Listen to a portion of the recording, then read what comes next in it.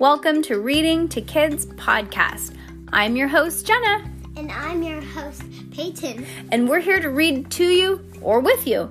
We know that sometimes moms and dads don't always have the time or the motivation to read to their kids each night, and we know how important it is. So, on those nights that you're not in the mood, we're going to do it for you.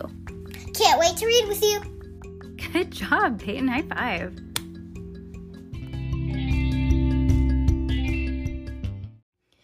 Scary stories to tell in the dark. What's the one rule, Peyton? What's the one rule?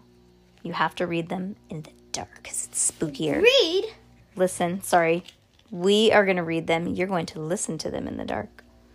And our neighbor seems to be doing some yard work. One Sunday morning, that's what this one's called, Ida always went to the 7 o'clock Sunday morning service at her church. Usually, she had heard the clanging of church bells while she was eating breakfast, but this morning she heard them while she was still in bed. That means I'm late, she thought. Ida jumped out of bed and quickly dressed and left without eating or looking at the clock. It was still dark outside, but it usually was dark the same time of year. Ida was the only one on the street. The only sounds that she heard were the clatter of shoes on the pavement.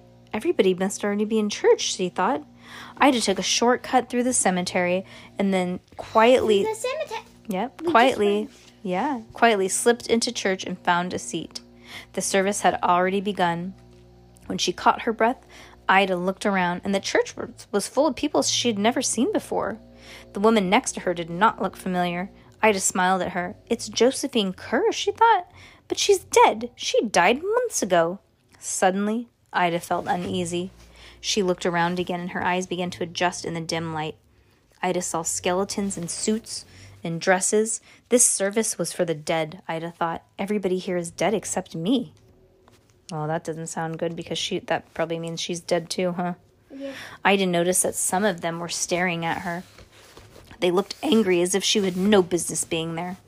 Josephine Kerr leaned towards and whispered, "Leave right after the benediction if you care for your life."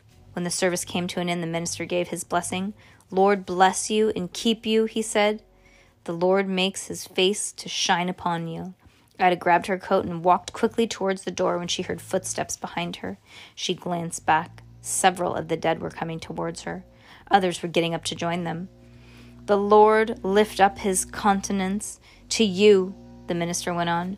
Ida was so frightened that she began to run. Out the door she ran with a pack of shrieking ghosts at her heels. "Get out!" one of them screamed.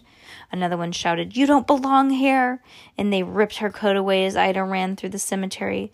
The third grabbed her hat from her head. "Don't come back!" it screamed. Yeah, she went through the cemetery. Yeah. It shook its arm at her. By the time Ida reached the street, the sun was rising and the dead had disappeared. Did this really happen, Ida asked herself, or have I been dreaming? That afternoon, one of Ida's friends brought her over. Her cat and coat, or what was left of them, they had been found in the cemetery and torn to shreds. So it had to have been real. Oh my gosh, that's creepy. Don't walk through a cemetery. Don't walk through a cemetery at night. It's creepy. It's creepy. Okay, guys. We got to go bring Peyton to her dad's house. We hope you enjoyed. By the time that you're listening to this, Peyton will be coming back in the evening. So, yeah. Right? So we just have a couple short episodes to get you guys through the weekend. Okay, bye. You want to say bye? Bye. Bye.